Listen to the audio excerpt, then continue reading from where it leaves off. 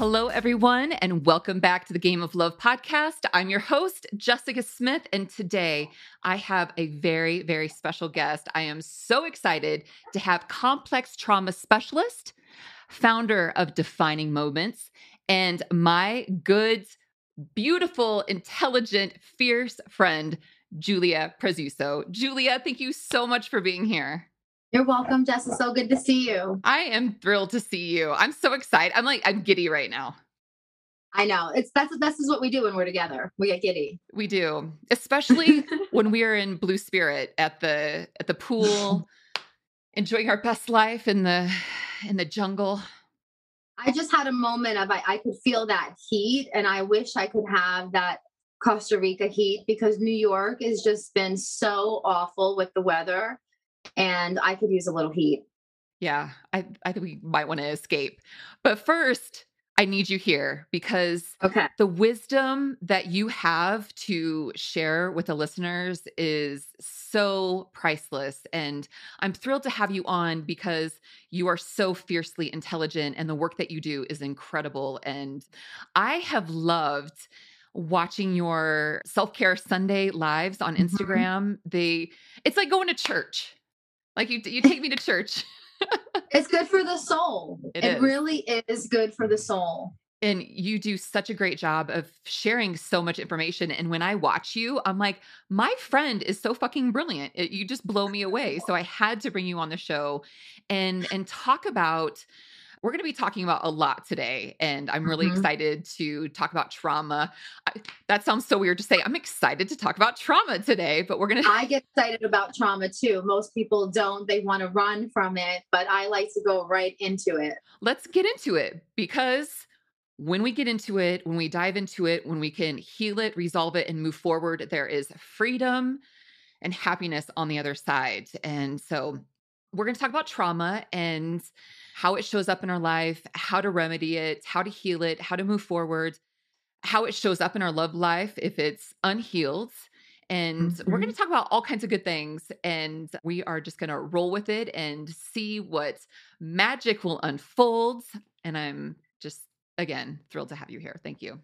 Thank you. Okay, so let's start at the basics. Okay. Let's do a little trauma 101 because I think trauma is such an intense word.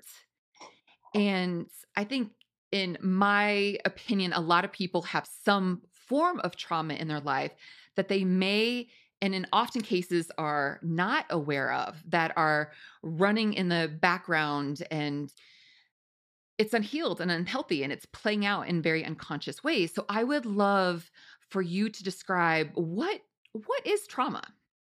Okay, so that's a great question. And you're right. Most people have. I would argue that everyone has experienced trauma in some form in their lives, and they don't identify it as trauma. And I see this with my clients when they're sharing their stories.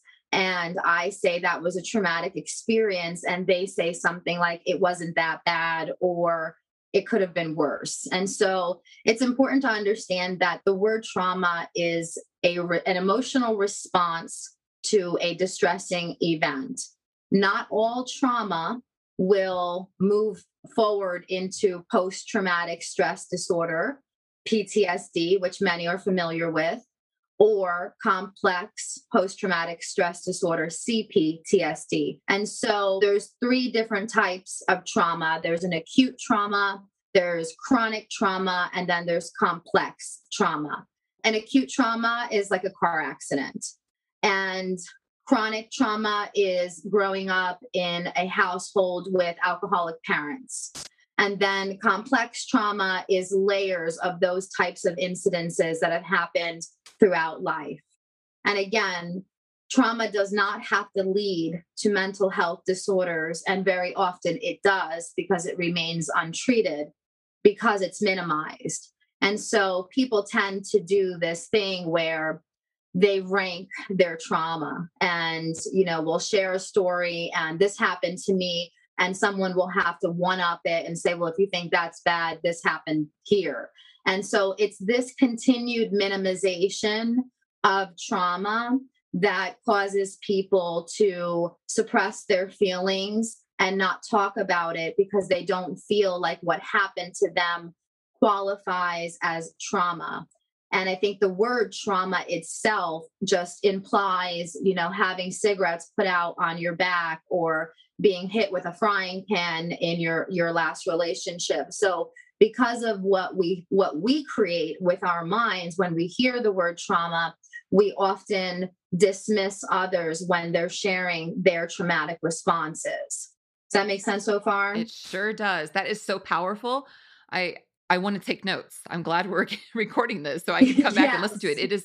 That is a beautiful way to classify it, and it's so clear and concise. And I've learned a lot in the first few minutes here. So Okay, thank you. good. Good. So then now if we evolve to this, to the definition of post-traumatic stress disorder, if we were to look at the DSM-5, which is the diagnostic manual that we use as clinicians to help people understand what they're suffering with based on their symptoms. And so if we look at that definition, then we're going to see that trauma is something that happens to you firsthand, or you witnessed it happening to someone else, or you heard about it from someone else. So it doesn't have to happen directly to you. We can think of moments in time like 9/11. Everyone in America remembers 9/11 and can think about where they were. Some of us watched as the planes hit, others heard about it afterwards. All of us had a traumatic experience, which means that our brains processed what was happening to our country in a way that made us fearful for our lives and feel unsafe. No matter where you were in America, you didn't feel safe that day, or maybe not for weeks afterwards. New Yorkers were not the same, right? So that is how broad trauma is, where I can't minimize you for being in Denver and I'm better. My trauma is worse than yours because I was in New York. But yet, this is what people do to each other all of the time, as though our brain has some sort of trauma ranking system built in, and it doesn't. It operates the same way. It always does. And I think a lot of people too, I think you mentioned this earlier, that they will look at other people and go, oh, well, that person had it way worse than me. So I have no room to sit here and sulk or feel bad or even process what I have because mine isn't that big a deal. That person had it really bad, yet their own trauma is still present and it's still there and it's still playing itself out. Yes, because we are 7 billion people sharing all just one similar human brain, right? Everyone has the same, most of us have all the same similar looking human brains, right? So this is where we can meet on the bridge of empathy. While I might not know your pain, I know the pain of a traumatic event. I love that you say that. I say this to my clients all the time and just to people that we might have different life experiences, and we might look different, think different, believe different. There's all these differences. But at the core, we all know what sadness feels like. We all know what Yes. loneliness feels like, what joy.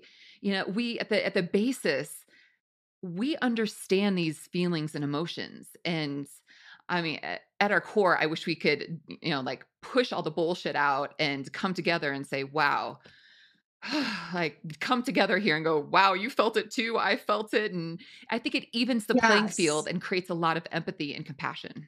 Correct. Because we are one species, right? We're a complicated species because we have this thing called language and this vocabulary that sometimes makes it difficult for us to recognize the fact that we are the same species. Your body goes through the same process as mine when it's faced with this stimulus that's traumatic. And so I can meet you on that bridge of understanding, and I don't have to outrank you or outdo you. I can just validate your human experience, and that will soothe your soul all by itself instead of saying, well, it could have been worse. Right? That's another famous one. Well, it could have been worse. And then I don't remember who it was. I think it was Eckhart Tolle who says this. Why is it that somebody has to have it worse in order for us to feel better? How is that? So good. He is The so strategy. brilliant. Yes. Hmm. So we need to stop ranking our trauma and just Correct. acknowledge trauma. Like, you have trauma, I have trauma, we all have trauma, and just let it be as it is. Validate the emotion, validate the experience. When someone has the courage to share with you, and sometimes, some of you out there are oversharing because of your trauma, and we can talk about that too. But if someone shares an experience with you, right away, also as humans, we have this tendency to want to fix whatever it is that we're hearing. And that means that we're not actually listening. So if we can just instead practice some active listening with each other and some mirroring of what we're hearing the other person say. So I share a traumatic event and you say, that must have been so scary. And I say, that was so scary. And then I move along, right? But what we tend to do is say, wow, if you think that was scary, you got to hear this one. And then all of a sudden now my existence is minimized and I feel like an idiot because my story is not as bad as so and so's. And that they were so excited to share their story. It's like, I'm still in That my they had story the right now. courage, Yeah. that they had the courage. And that's what I'm noticing with my boot campers that I've been doing trauma boot camps lately. And the boot campers, day one, we share stories. Cameras off on the Zoom call, just complete vulnerability. I'm taking notes. And it's almost always one person will say, well, I know it's not, my story is not as bad as who just spoke before me. And that's exactly what keeps people mentally ill, is that they don't have their experiences validated. That is, I believe, the end of human suffering, is the validation of your emotion, of your experience. I matter. My story matters is what you convey when you validate someone's experience instead of trying to talk them out of how they feel or tell them why it isn't so bad or how it could have been worse.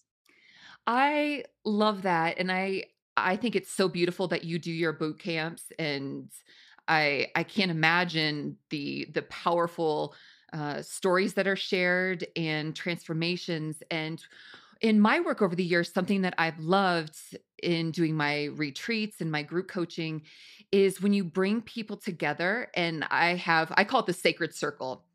And when people come together with the sacred circle and I lay out the format of it, and I only let one person speak at a time and nobody else is allowed to process them, everybody else has to be quiet, and just allowing somebody to have space to be heard, to speak, to let whatever comes out, and nobody is sitting there commenting, saying things, trying to work on them. It is so powerful what happens. It blows Yes. my mind every time. When you just hold Just space, hold space. just hold space for someone to be a human being who is suffering Yes. Oh, without being shamed. right. No shame, just No oh, shame, no judgment, no shame. oh, I love that. All right. Why is it important for people to be aware of their trauma? So the importance, understanding that trauma gets suppressed when experiences and feelings are minimized. So if you are raised in a dysfunctional family whereby maybe your parents are either alcoholics or they're mentally ill and untreated, or there's neglect or there's abuse of some sort, you spend your entire life in that environment. That's called complex chronic trauma. So now it's every day in, day out. There's some sort of abuse that's imposed on you. This becomes part of your normal operating system. And many of the rules that you learned in that environment become your subconscious or your unconscious programming. And that unconscious programming that was taught to you is toxic. And when we don't become aware of how that programming has impacted us and how it's contributing to the way that we're showing up in relationships, we're going to find very, very specific patterns that emerge in terms of, very often people will say, I feel like I've been dating the same person with a different name. And that's exactly what you're doing, is you're repeating the pattern. And when it comes to love specifically, when it comes to romantic relationships, your success rate or failure or ability to participate as a healthy adult is rooted in your childhood. Romantic relationships is rooted in your childhood because you learn about them from your primary caretakers. So you receive your first, you know, rules of the game from them. And one of the questions I always ask during a clinical intake is describe your parents' relationship with each other when you were growing up, not with you. I want to know how they behaved with each other because this is very telling as to why your relationships are not working or why you're showing up in codependent relationships or why your relationships turn out to be narcissistically abusive or there's violence, there's domestic violence or intimate partner violence that's happening. You're getting beaten or you're beating your significant other because it's happening to men and women.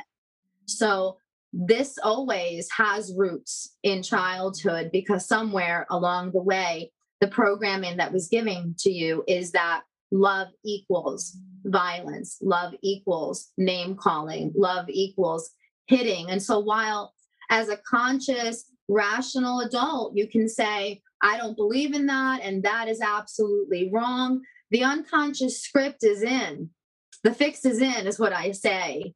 And so if it happens in your relationship, you're more likely to overlook that behavior or the red flags because you were raised by red flags and you've learned to survive at the hands of red flags. And so that is familiar because you have learned to function in dysfunction.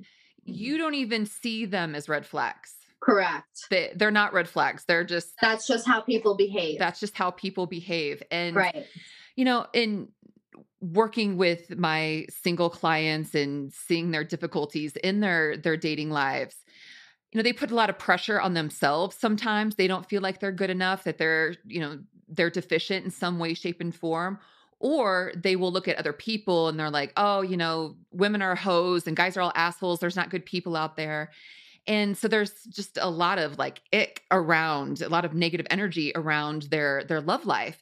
And when we zoom out and look at the total picture of who they are, their life experience and where they come from and start to backtrack everything, it blows my mind every time that their present dating life is equal to their childhood and their Oh, relationship sure. with their parents. It's just clear. And so I'm loving that we're talking about this topic today because it is Yeah. so And part important. of the healing, go ahead. Yeah, it's because we have to get it healed before we can move We have to forward. see it. We have to be able to see it. And I think this is where I'm going next is that it's unconscious. You don't even know you're doing what you're doing until someone brings this to your attention or you have the courage to enter therapy because life is not working, because your relationships are not working, or you know, let's focus on toxic relationships for the sake of this conversation, right? So toxic relationships are narcissistically abusive relationships are filled with gaslighting and manipulation. And oftentimes, even that manipulation is unconscious because it's a learned behavior. So, this is where we go into personality traits and disorders, right? Specifically, the cluster B group. So, if you are out there recovering from a toxic relationship, you and your ex are probably part of this personality group called the cluster B. And they are the dramatic group, the histrionic, the borderline, the narcissist, and the antisocial, the worst of the worst. They are the result of trauma because narcissism breeds narcissism. That's why it's so ingrained. This is why they have no empathy. They're never sorry. They're not apologetic because they honestly don't believe there's anything wrong with their behavior. It's been passed down to them down the generational pipeline. And this is just how everybody in my family behaves, men and women, right? And so when you have poor insight and limited understanding of your emotional blind spots, then your relationships are chaos. And they're also the other part of the childhood is the attachment to your primary caretaker. And so we know that we have an attachment style based on how we were raised and based on that connection to the primary caretaker. If the primary caretaker was not a secure attachment where they went away, but they always came back, when you were in distress, they answered your call. It was consistent and reliable. It's a secure attachment. Finding a secure attachment today is very challenging because of so much dysfunction in upbringings that has not been addressed. And so many adults out there are looking to date and they have insecure, anxious, avoidant, or otherwise disorganized attachment styles. So they meet somebody else who has a similar attachment style, and then they engage in the dance of their childhood by stepping on their wounds of abandonment and rejection. And they Hmm. just unconsciously repeat their childhood wounds until one of them says, let's go to therapy. And then I shine a little light in there. And I say, that's a pattern that you're engaging in. I wonder what would happen if A happens. Instead of doing B, we introduce this variable C. And now we're changing the pattern, and you get a choice as an adult on what type of attachment style you're going to be. I may have been raised as a disorganized attachment, but I am absolutely a secure attachment today because I've identified those behaviors that were just not working in relationships. I love that you say that because with the attachment styles, with the love language, with astrology, whatever it is, we have all these cool tools to use, with our human behaviors.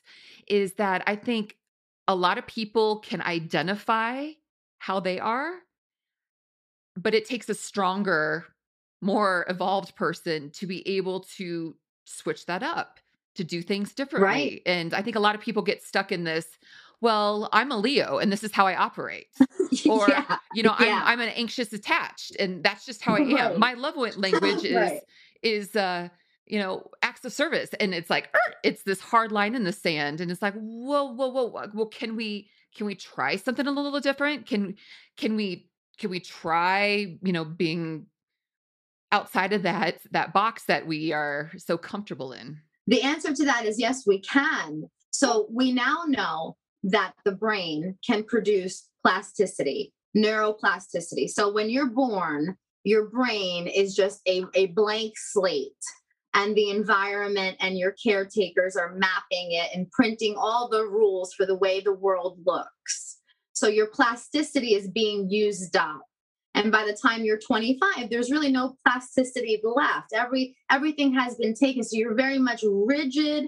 This is the way it is. This is the way I am. It's black or white. I'm a Capricorn, of course I behave this way, right? So that is what the problem is because the brain has no more plasticity available to create a new pathway that says, if this, we can try that. And so things like meditation and therapy to introduce new pathways is possible. We know that the brain never stops wanting to seek information. It's contingent on the person whether or not they want to stay in that position, in that fixed state of I'm a Capricorn who was raised in an anxious, avoidant attachment style. What you see is what you get, Right. right? Or this idea of, okay, anxious avoidant attachment has these feature or cluster B personality traits include A, B, C, and O. Okay.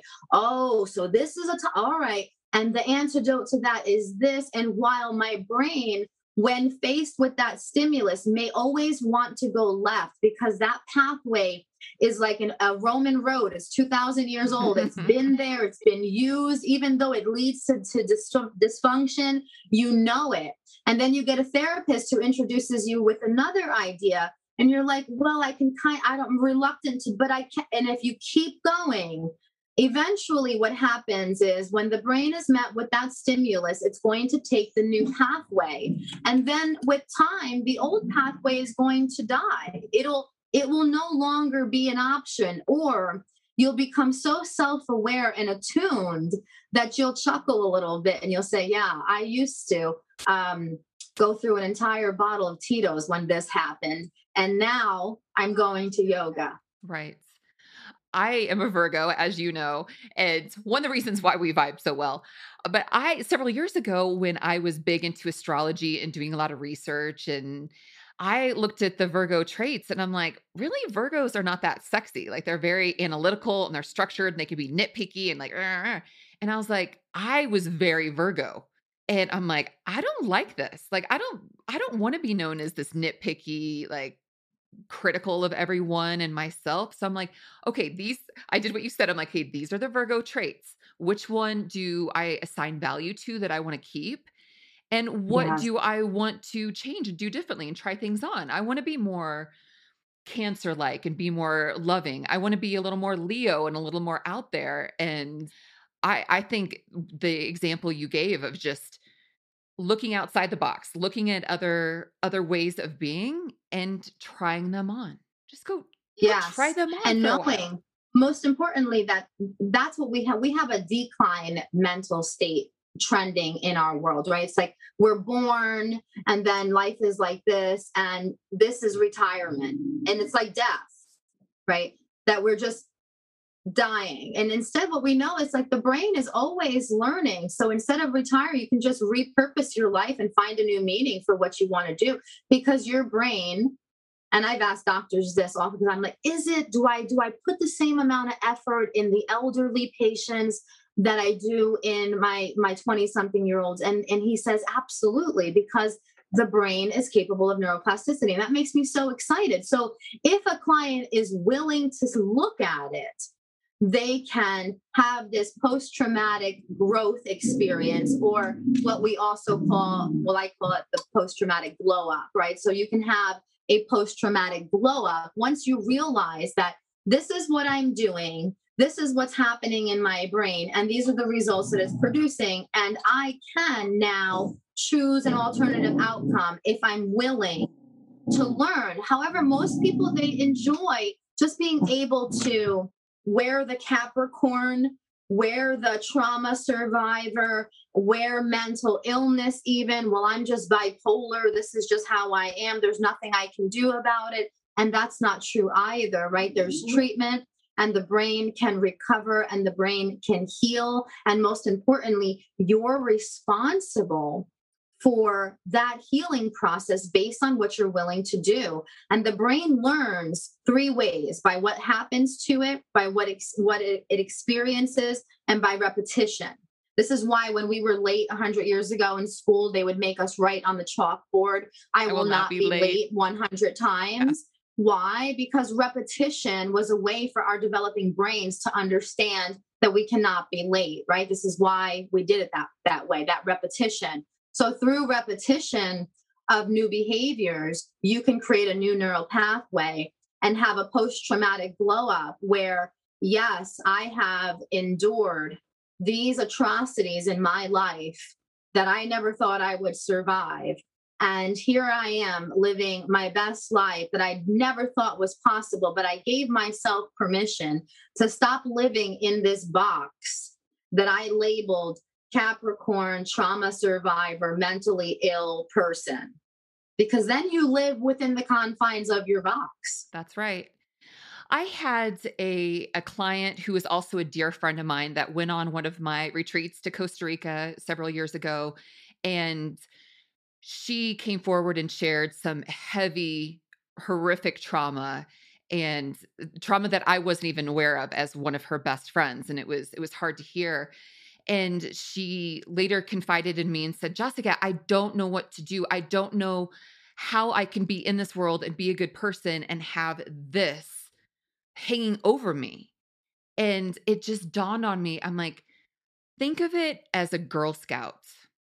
Think of this thing that happened as an incident that gave you so much strength and courage and resiliency and all these beautiful gifts that came from this horrific thing.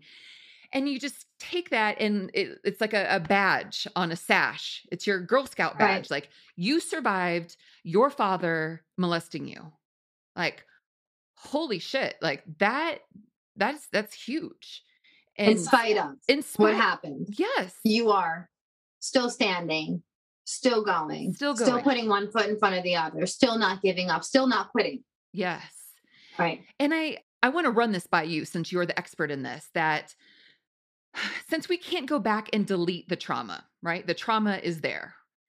It's important to get to a point where there's no emotional or a lessened emotional energetic charge to it. So you can get to the place that you say, I was molested by this person and I had eggs for breakfast. And that Hmm. you could just you can really You know, live with it. yes, that you don't have a trauma response Trauma when response. you recall your trauma, right? And Mm, so this is where, more information on this beautiful brain of ours is so important, right? So when we were in our mother's womb, nobody was worried about our brain development. They were looking for our heartbeat on those sonograms, right? The heartbeat was there, the baby was okay. That's all that was necessary because the baby was growing in a boundaried environment and safe. As soon as we were birthed into this world, in this boundaryless world, now the brain is like, oh shit. And specifically the limbic system. The limbic system of the brain is fight, flight, freeze, or fawn. It's the home of your emotional system. And it's only concerned with, am I safe? Am I safe? Am I safe? And this is the part of the brain that we're operating from until we hit adolescence. And the prefrontal cortex, or the manager, is then beginning its development, and the manager is able to say, you're safe, you're safe. So when you get triggered, that's your limbic system doing mm, what it's supposed to do and say, hey, we're not safe. The brain doesn't know the difference between whether we're in 1993 or 2021. It doesn't know the difference between reality and fantasy. It doesn't know the difference between physical and emotional abuse. It responds the same way through the limbic system, which creates this hypervigilant response in us, and we think we're not okay. So when that prefrontal cortex development was going on, if there wasn't good enough emotional coaches in our environment as caretakers, now the communication between the manager and the limbic system is not very good. And the manager is responsible for emotion regulation, body regulation, fear modulation, empathy is in the prefrontal cortex. Motivation. When you have low motivation and you feel like a piece of shit, it's because you're depressed. Your brain can't do what it's supposed to do. It's not because you're a piece of garbage. It's because your brain is lacking what it needs in order to get up and have the motivation to do something. So, understanding that will help you. So, when you have a recall of a memory, of a traumatic experience, that you know how to come back home to yourself and say, you're safe right now. And through repetition of simply self holding techniques and repeating that you're safe, you are commanding the limbic system and you're saying, we're good. Thank you, brain. Thanks for always, thank you, brain. You're so, so smart. Always looking out for me. We're good. We're at home right now. I know you think it's happening again, but it's not happening again. Everything is okay. And then the alert, it'll soothe itself. The other thing to be aware of is so simple, guys, is your heart rate. Your heart rate is so telling of what's going on inside of you. So, especially in marriage counseling, I use pulse oxes when I'm in session with them, or I make them order them before we start sessions. Because if you hit 90 beats or more per minute during a conversation, you're not out on the treadmill where you should be at 150 or 160 on your heart rate. If you're sitting in bed, I have a client who laying in bed, her husband's in another room on the Zoom call. They both have pulse oxes on. She's at 120. He's at 58. oh my gosh. Okay.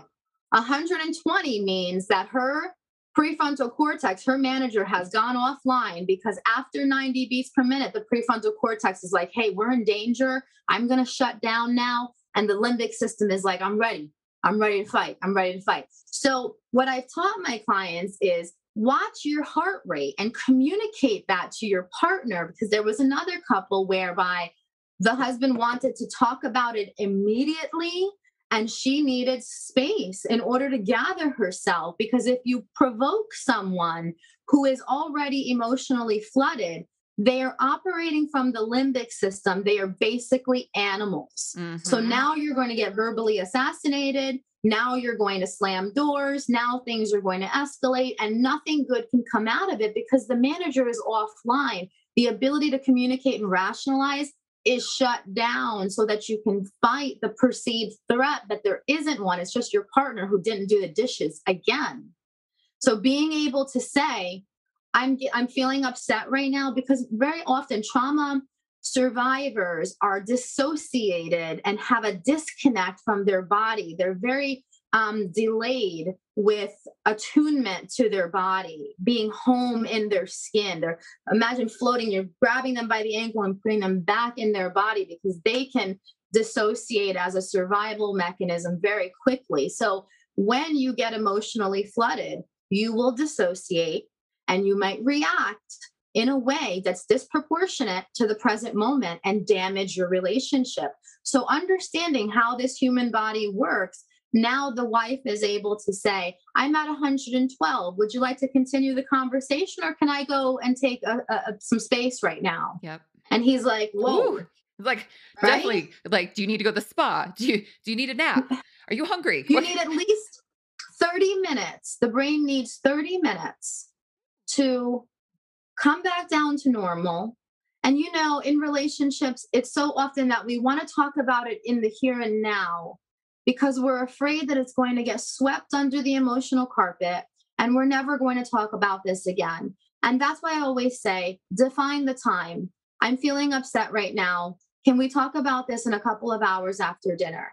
Can we talk about this on Saturday when I come back from yoga? Can we, and define the time, recognizing that I'm upset right now. And this is where it's important to understand that we're human beings, and how this thing operates is going to determine how this conversation goes. If your partner is upset and visibly upset, both of you, and if not, at least one of you needs to be the one that says, I can see you're getting upset. I love you so much. Let's take a time out. I think it's so respectful. It's respectful of oneself. It's respectful of the other person and of the relationship. Just to, like you said, that one person to say, whoa, whoa, whoa. Okay, I love you. I know you love me. We are like in this together. Your heart rate is high. I'm upset or what, You're whoever. flooded. It's flooding. You're flooded. Right. And I think it's just so critical to, we all know that communication is critical, but to have kindness with our communication, compassion, and be like, whoa, like, I love you so much. Why don't why don't you go shopping? I'm gonna go to the gym. Let's just take some time out and then let's come together and let's figure this out. And I love you so freaking much. Yes. And that would be ideal if you were attuned to your body and you can tell what's happening and you have just a basic knowledge of how your brain functions. This 2.5 pound control center on top of your shoulders is going to determine how that conversation goes. And if you don't know, this is why I dedicated a section of my book to the brain, because if you don't understand how your brain functions, then you think that the person is just being an asshole, or they don't want to talk about it, or they're just dismissing you, instead of being conscious of the fact that they are emotionally flooded. And this is where the childhood wounds will come up. The reason why I can't give you that space is because I'm afraid you're never going to come back. And now the abandonment wounds get triggered instead of being able to say.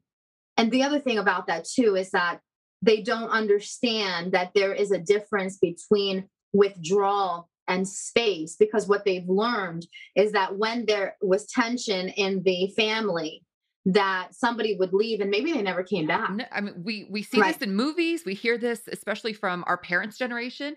They would get in a fight, the door would slam, the car would leave, and wouldn't see dad for the rest of their lives. That's right. Or I have a client, in his 50s. He can still hear the tires Oh my gosh. spinning as his mother took off. She came back, but she had taken off in such a way that he can still hear the gravel and the dirt kicking up from the way that her tires went. So then now you get flooded, and then you get hijacked by that emotional flashback of mommy leaving. Mm. And now your behavior is of a child desperate for their mommy not to leave. And you have lost touch with reality because that woman is not your mommy. Hmm. And you need to give her the space. And so now, as the person that needs the space, you have to be able to communicate that. And that looks a little something like, I'm feeling upset right now. I don't want to speak to you. I love you. And I just need some time to get my thoughts together. Instead of eye rolling, snickering, fuck you, and then walking away, which perpetuates their attachment or their childhood wound. So when you know and your partner has shared their story with you, you're responsible for the way that you behave because you want to create a secure attachment in that relationship. Whereby, if you had to leave for 3 months because that's what we're called for, your person would not be dysregulated while you're away because you provide them with the security of knowing, I'm really upset right now. I love you so much. Just give me the rest of the afternoon and we'll come back together, instead of shutting down and turning around and walking away from them, getting in your car and not texting for 3 days. Like when you do that, you perpetuate the childhood wound and you cause that distress. And so I'm not saying that you have to be your significant other's therapist. I'm saying that you have to be situationally aware and self aware of how your behavior impacts the person that you love. That is so good because so often in our modern day relationships, it's like, that's your shit. That's your business. You need to take care of it. I need you to do this. And it's very dismissive. And for you to say that, like that struck me at my core. It's like, no, we are all responsible. Are we not responsible if my significant other shares that their mother left them when they were 4? And I have this information and I know this is a big wound for my significant other. If there is a fight and I choose to walk away in a manner that mimics abandonment versus asking for space with my words, Mm. then I am hurting you. And I'm not saying that it's intentional because again, and this is where I just want to be careful with my words here because I don't want to make excuses for malignant behavior. I don't Correct. want to make excuses for narcissistic personalities. I don't want to make excuses for the borderline personality disorder, the toxic behaviors. I'm not making excuses for it. And I'm saying that these behaviors are very often unconscious, that it's unconscious manipulation that's happening. And when you bring, this is the game changer, is what happens when you bring that behavior to a person's attention is going to be the game changer. Now, if they react and say, well, you do blah, blah, blah, in defensiveness, now you know you're working with somebody who doesn't want to look at their shit. They want to stay under the veil. They want to stay veiled and they want to stay in denial. If you have someone that says, oh my goodness, I didn't realize I was doing that. I can see how that might have made you feel trapped.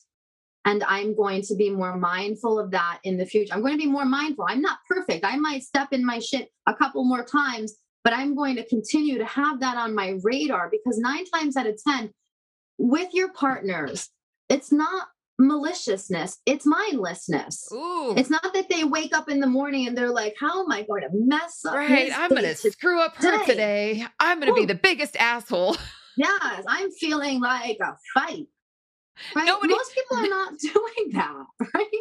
But through mindlessness and being on autopilot, not being attuned to the present moment, being in our heads. I did this the other day where I was called from downstairs and I was like, what? And then I was checked and I said, oh, yes, because I was mindless, dissociated in my work. And when I heard my name calling, I was not present in the moment. I was in my work and I reacted with what? Annoyance because I was being disturbed and not conscious of who I was speaking to. And that the person I was speaking to, I happen to care about very much. And I never want them to feel like I'm being disrespectful. Right. So I said, my bad. Let me try that again. Right. Yes. Yes. I love that. I think it's so important for people seek to understand. Curiosity. Curiosity, understanding yourself, being curious about yourself, curious about your partner, curious about your relationship, how you come together. I think that is huge, huge, huge, huge. Curiosity, concern, and compassion. That is our approach to our loved ones, not criticism, defensiveness, judgment. It's curiosity. Help me understand Help me why understand. you're feeling that way. Help me. I'm having trouble understanding. Can you help me get on the same page? Right. And just remembering that relationships are nothing but negotiations and compromises. It's a dance, It is a dance. right? And when you approach that dance with that compassion, with that curiosity, with that concern, the energy shifts. So even if someone is talking to a family member or whomever that there's tension with, as soon as you create this space that is bringing people together, that's loving, that's like, wow, I really want to know what's going on because I see you're upset. Can you share Yes. with me what's happening? It Yes. can drastically shift the nature of the relationship and the conversation because then people are like, "Wow, this person actually normally would be coming at me with some like defensiveness and like snarkiness and like, whoa." Oh, you're too sensitive. Oh, just get over it. But Why are you so emotional? now it's like, "Oh, Right? wow. Criticism and judgment. Wow, this person really is curious about how I'm feeling." And then the energetic charge just like whoosh.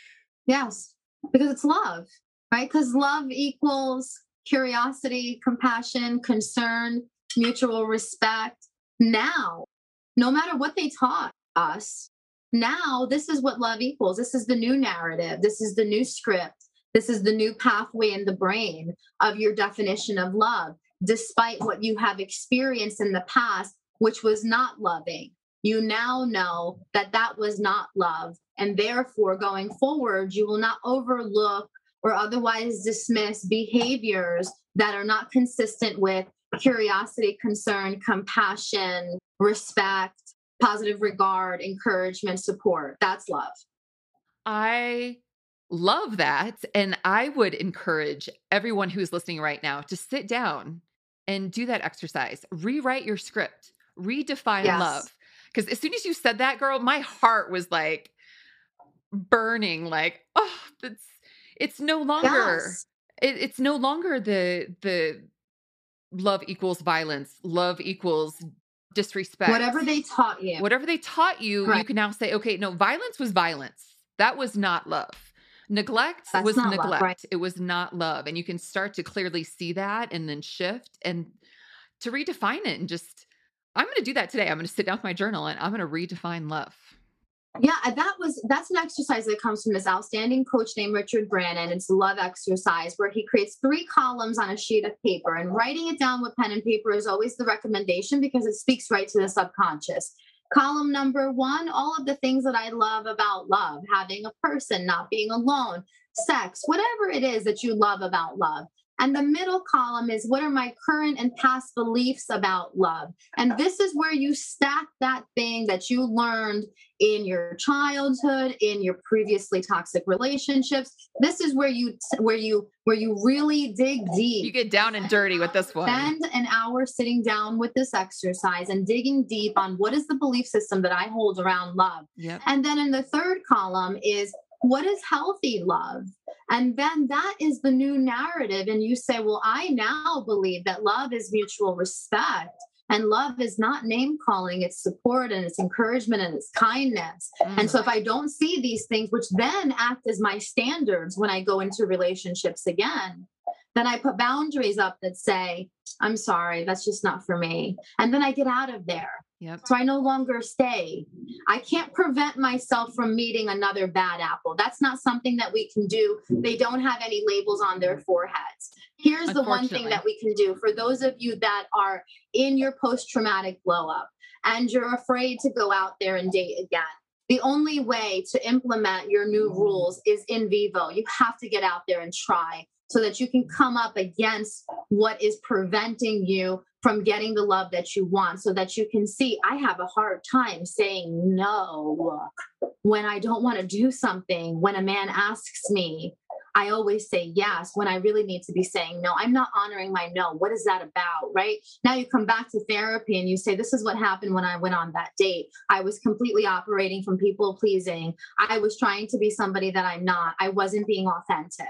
And now that is how we begin to even help you grow and develop even more, to solidify these new rules around love and your standards and implementing your boundaries. Because the reason why you got into those relationships to begin with is because there was no boundaries in place.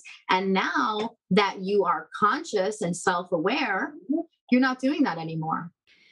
And it's training too. So when people are going through this process and creating these new pathways and these new behaviors and these new habits that are healthy, when you're out dating, you can try these things out. And you're if you screw up and the person's like, wow, you're a hot mess, or that's like such a turnoff, then you don't have a lengthy relationship or a lot Right. invested that you can move on. No harm, no foul. Right. And then if you do, and the person is your person, they'll just look at you and say, "Oh, okay." And they'll keep Right. going. So it's Right. it's it's training ground, and you can Yes. baby step it too. There might be little things like, I'm going to try this out this time. I'm going to try communicating a little different this time, and that's what has made my dating life incredible and has turned me into a good dating coach, because I looked at my love life really as an experiment. And I know the men that has dated me probably do not want to hear that. Right. But it's Sorry, guys. sorry and thank you and you're welcome all at the same time. Yeah. But it was a process of like, okay, I'm going to try this time with this date.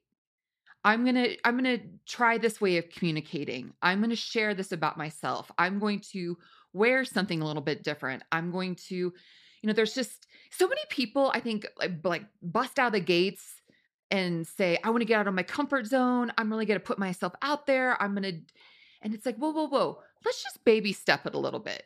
Yeah. Just try Yeah. these little things and see how that feels. And then Right. if it works, do it again. And like Right. you said, keep going down that path. And if it doesn't, you just like, no harm, no foul. You try something new.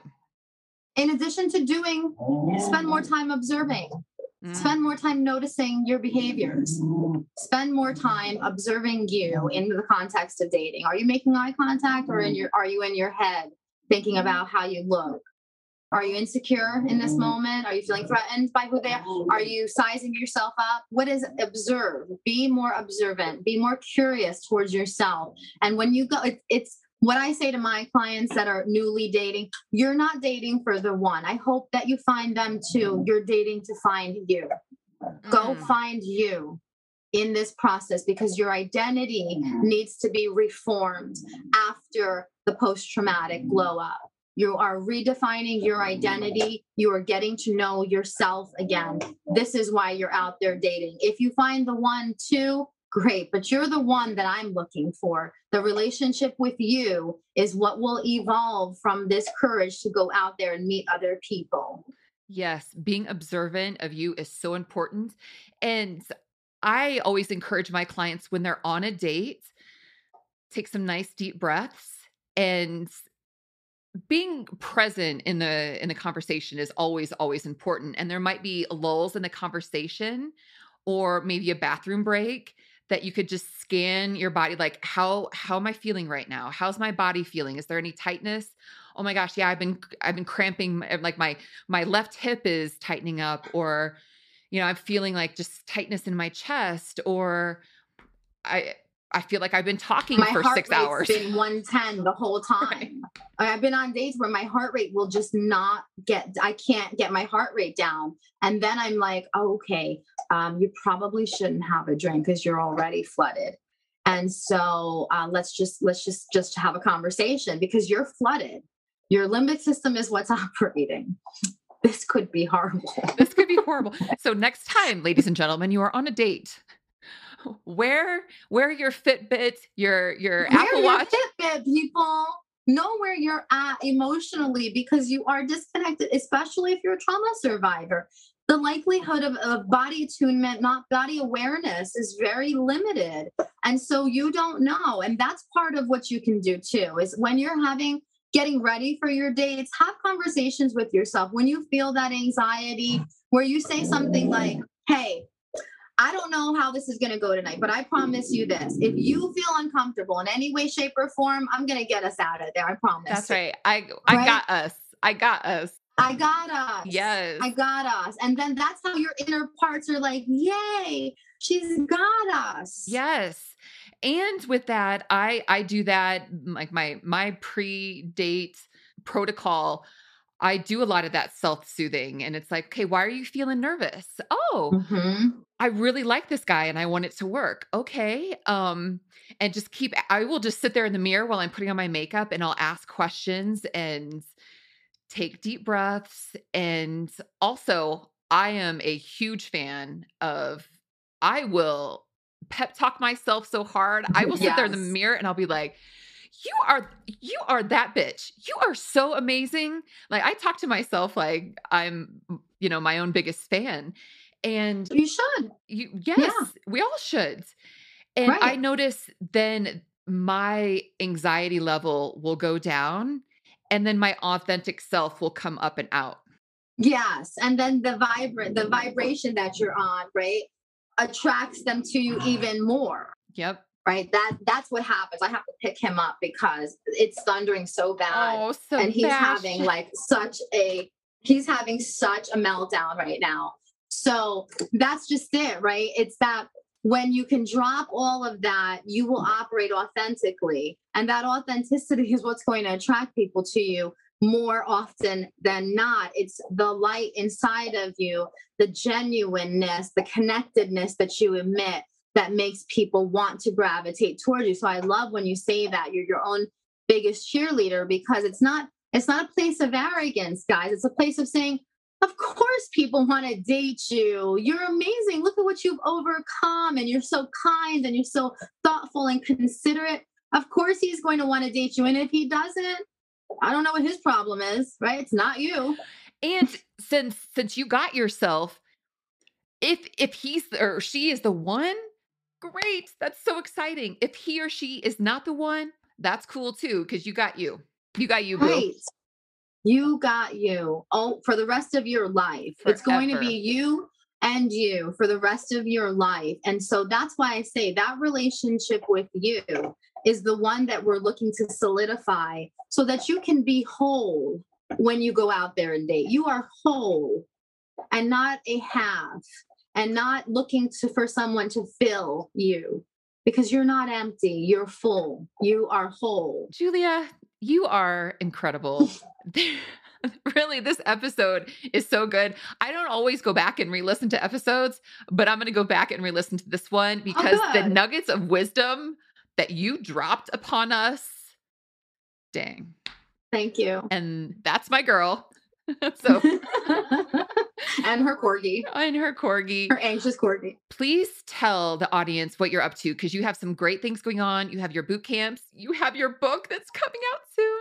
Yes, yes. So I'm really excited about boot camp. Boot camp is an 8-week. I call it boot camp because it's pretty intensive. I cover a lot of ground in 8 weeks. It's a trauma recovery program where you're going to learn some really solid skills about self-regulation, emotion regulation, and understanding how to process what has happened so that you can become whole. So I do 8-week boot camps. The next one will be on May 11th. There's 3 more seats available. And my book is called It's Your Mother's Fault. Now What? Is going to be published on Kindle on Mother's Day. So, and then the paperback will be available on Father's Day because it's his fault too, guys. And now what? Because at the end of the day, no matter who taught you the dysfunctional behaviors and the dysfunctional patterns, you're the only one capable of changing it. So Mother's Day Kindle version, Father's Day paperback, It's Your Mother's Fault. I worked really hard on that, and I'm really hoping that I put together everything that you would need to know about how your mental health functions and operates, and how to create more of an optimal just brain functioning, focus, concentration, less anxiety, depression. I cover relationships and attachments and and the healing process. So I'm very excited about that project. And then, you can find me on Instagram at My Defining Moment, where, I try to share some captions of wisdom on a daily basis for the audience to give them something. Yes, you do. I love your Instagram. It's inspirational, powerful, and fun too, because you have And great sometimes inappropriate. some, that's a requirement as a friend, honey. You have to be just a little or a lot inappropriate at times. So, Yeah, right. Agreed. Julia, thank you so much for coming on the Game of Love. It was just such an honor to have you. Love you I love so much. Thanks you. for having me. Anytime, I'm here to Well, answer your mental health I would concerns. I would love to have you back for a part 2, part 3. Do it. I would love that. So thank you so much, Julia. You're welcome. And thank you to all of you who have tuned in. I wish you well, and follow me on Instagram, jessicasmith.love, so you don't miss a second. And get out there and love each other.